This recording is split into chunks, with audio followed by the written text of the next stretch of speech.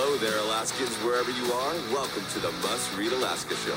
Coming to you from somewhere in Alaska.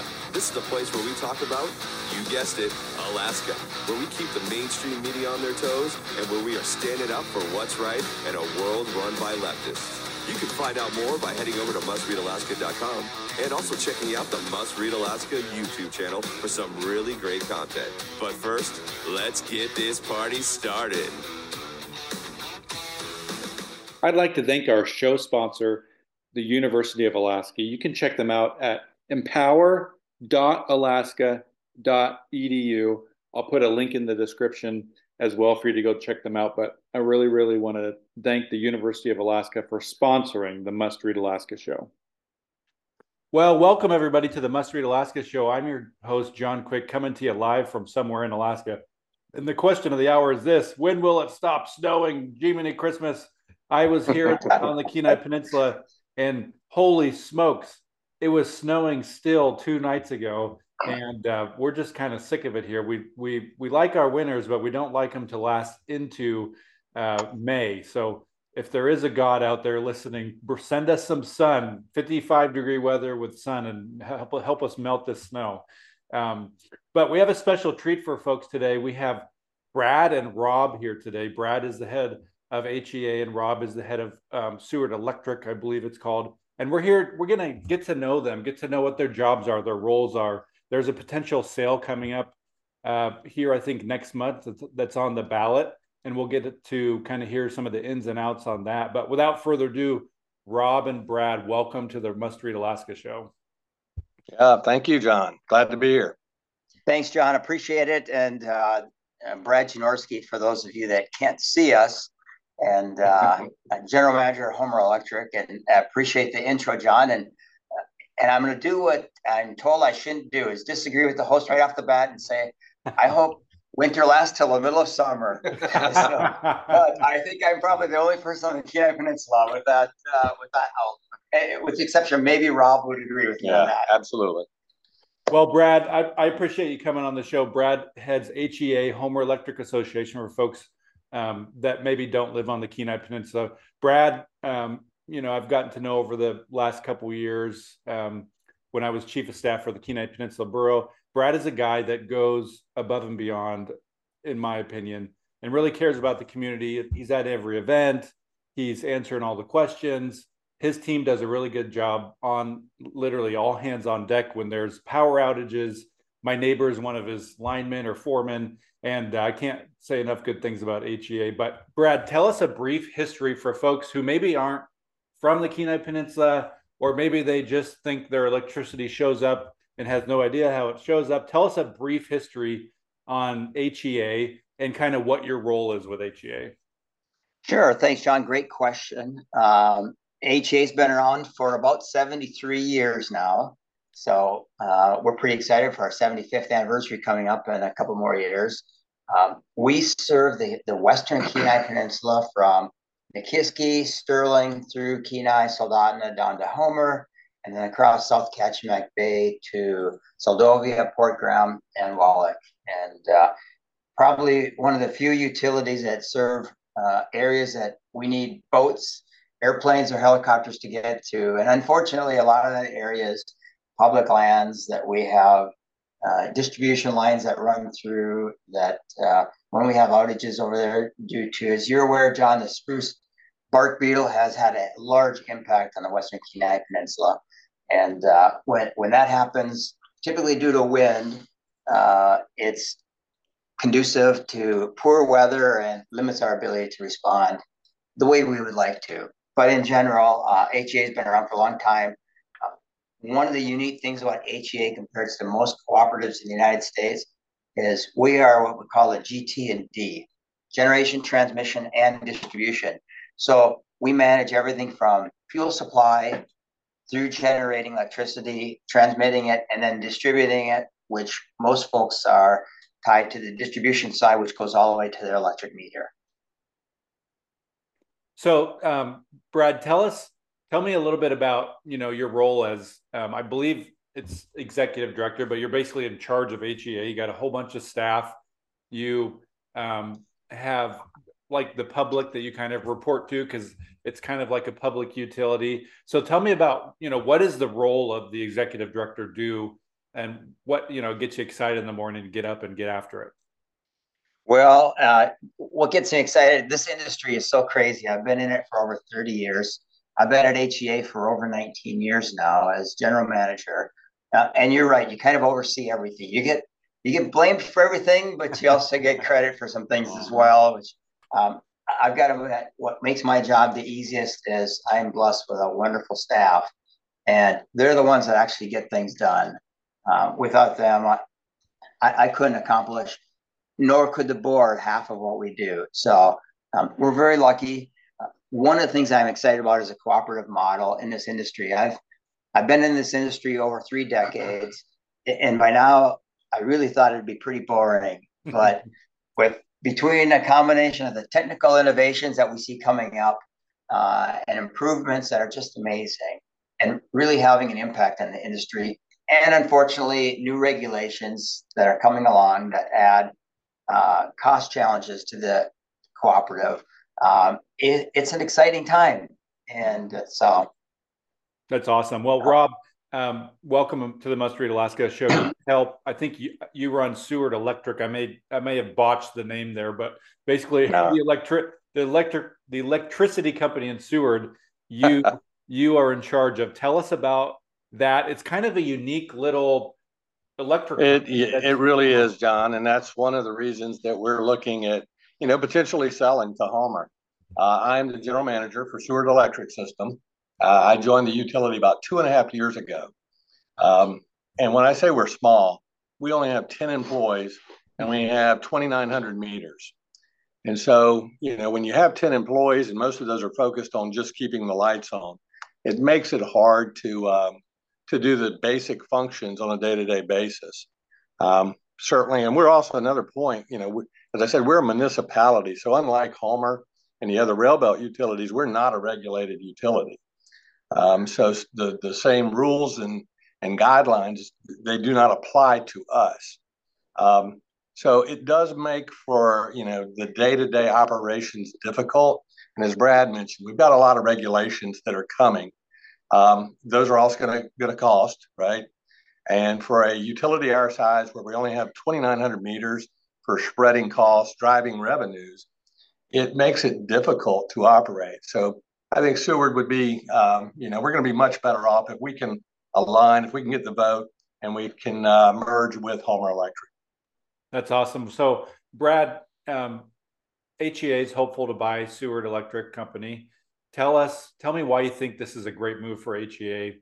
I think that you could offer some things and some innovations that maybe it's hard to do with a 10-person staff, and so tell us about some of the strategic moves and why this is important for HEA. Sure, and John, that's a common question amongst HEA members. What's in it for us? We're so much bigger. They're small, and as you're probably aware, the last time we went out for a baseload fuel contract, we had one qualified bidder. And for natural gas, we're greatly appreciative of that one bidder and that one supplier.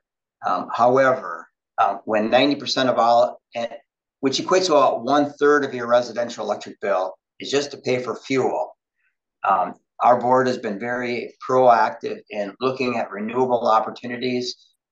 And part of it is you can't visit with a financial advisor today who suggests you put 90% of your retirement savings into one stock.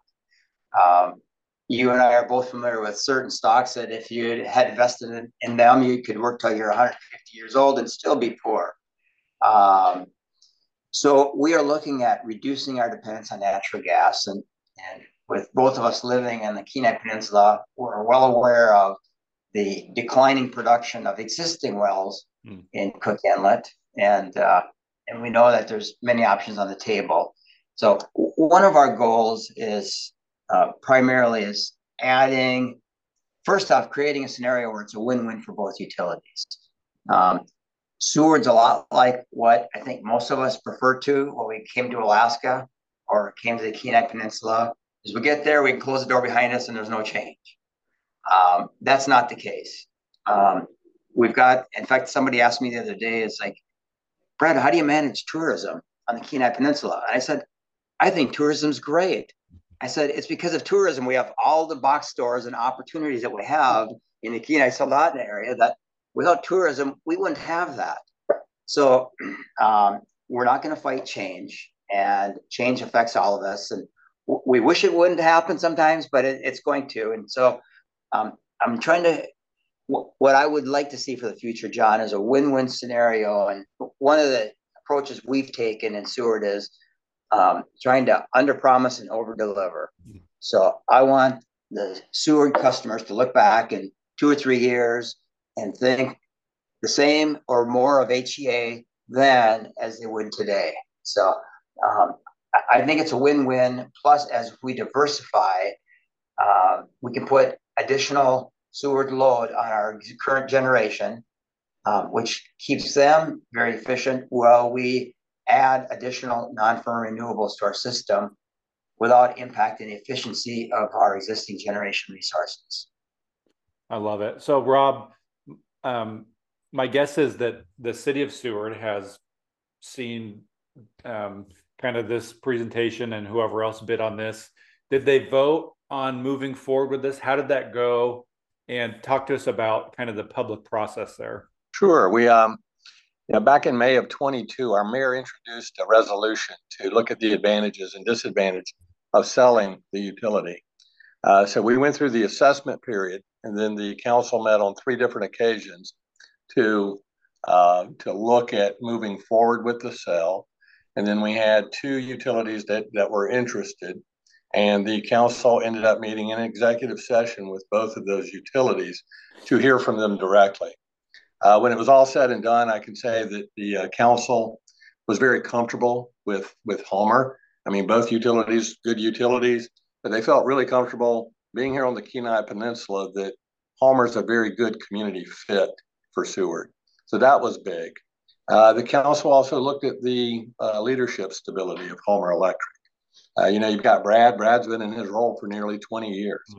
That's a lot of stability. That's, that was something that our council was attracted to.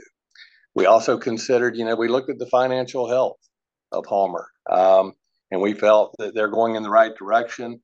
They did a great job talking to us about their long-term strategic plan and their long-term plan for managing rates.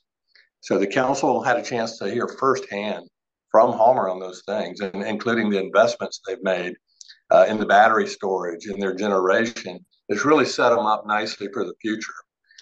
So when we looked at all of those different things, the council ended up voting unanimously, actually, to move forward with Homer as its preferred power provider. Nice. And the it's on a ballot for folks that live in Seward, and that is, I believe, May 2nd. Am I correct? That is correct. Okay. So Brad, tell me about your process. You have a board, you have yourself as an executive, and you probably have other executives. Talk to me about the process that you guys went through to kind of want to take this under your wing. You bet, John. And I love working with my board because they are very diverse, but they're professional.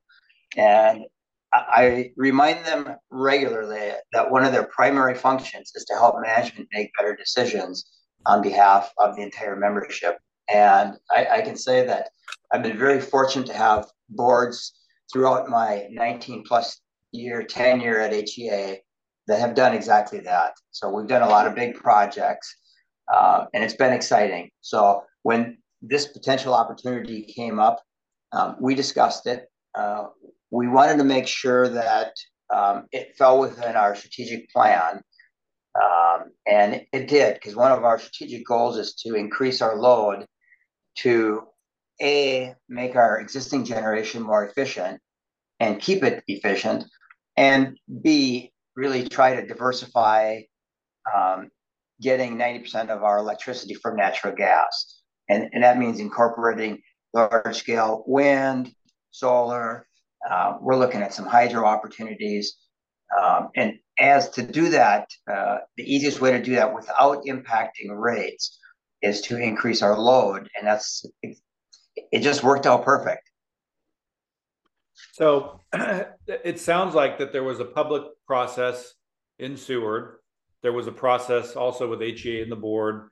And this is something that's been well thought out. That's not just some idea that you had yet, last week, that this is kind of a long time coming. So somebody's going to show up to the ballot box May 2nd, still, even though you've had the public process and the meetings and all those things. And even though Seward you can't turn around without running into 7 people, they're going to look at the ballot and be like, this is the first time I've ever seen this. So what do you wish, I'll give both of you the opportunity. What do you wish somebody would know in that 3-minute moment that they're going to look at this potentially for the first time? They might listen to this podcast now instead of showing up to the ballot box and not hearing about it. They may now hear about it. So this is your time to give that 2-minute elevator speech on why this is important. No, John, and that is a great question. From Seward's perspective, this decision is not just about today, right? This decision is about the future and laying a foundation for this community that's going to give them a more secure energy future. The way we're structured today, I'm not sure we can manage the challenges that we're going to face as we move toward these new regulations and these new requirements. We also have, a community that wants more from its utilities, more programs and services, more in-house expertise so we can manage the day-to-day more effectively. So for me, if I'm giving the elevator speech, it's really about energy security for the future. I think that's where we need to go. I've been in the industry for 25 years, having worked for an investor-owned utility in South Carolina, and as well as the Tennessee Valley Authority. And there's no question in my mind that this is the right direction for Seward. Nice. Yeah, John, and I would echo everything that Rob said.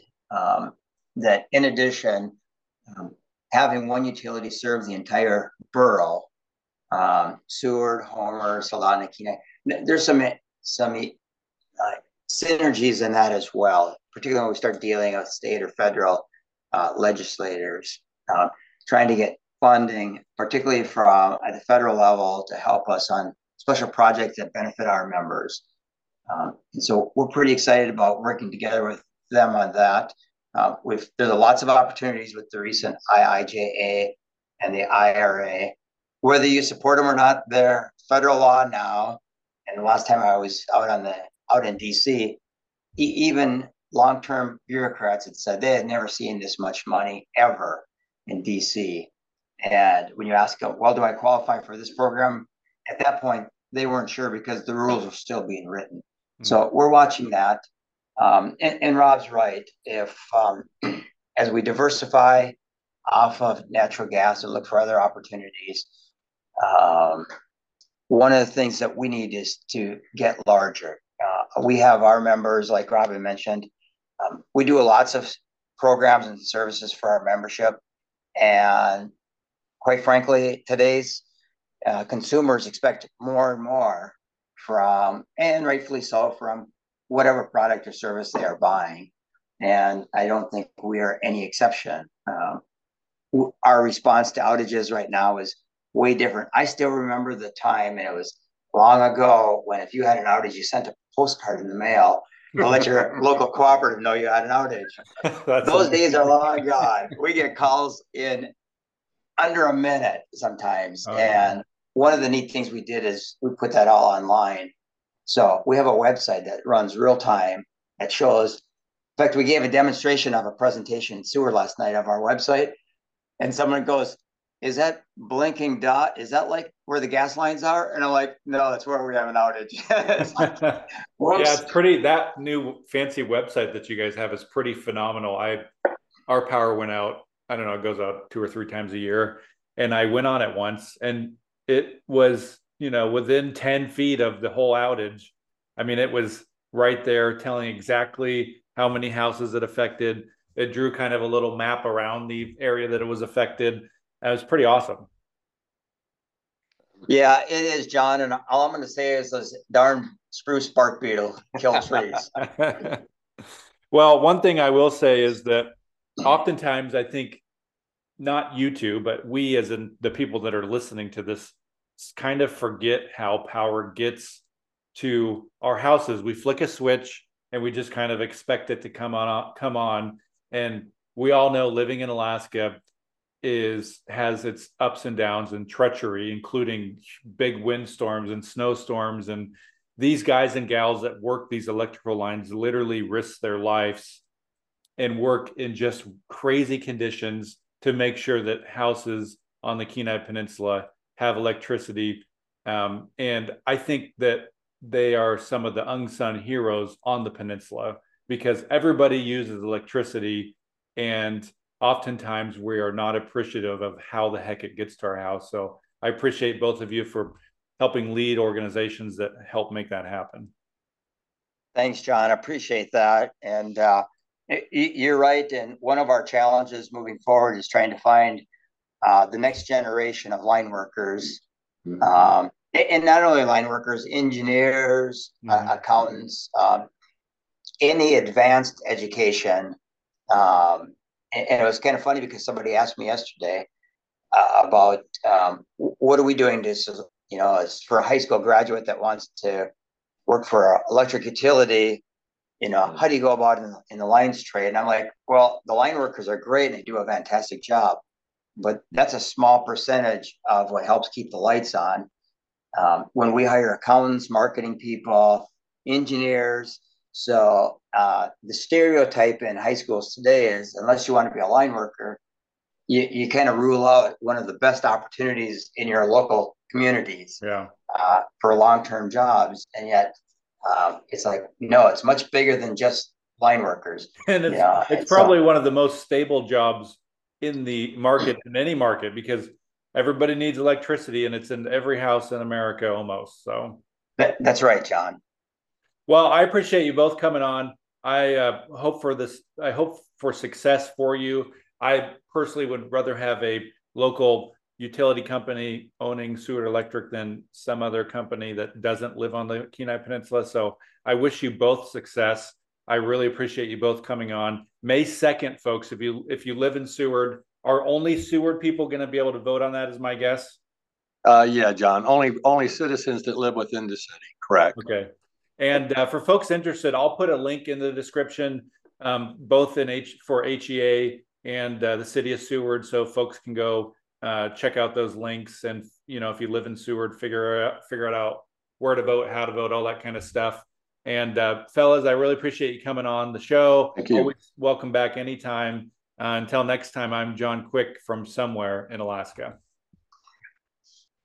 Thanks, fellas. Appreciate it. Thanks, John. Yeah. I'm going to go. Great seeing you again. Good seeing you. I'm going to go edit this thing and I'll send it to Sarah. Sounds good. Thanks, sir. I'd like to thank our show sponsor, the University of Alaska. You can check them out at empower.alaska.edu. I'll put a link in the description as well for you to go check them out. But I really, really want to thank the University of Alaska for sponsoring the Must Read Alaska show.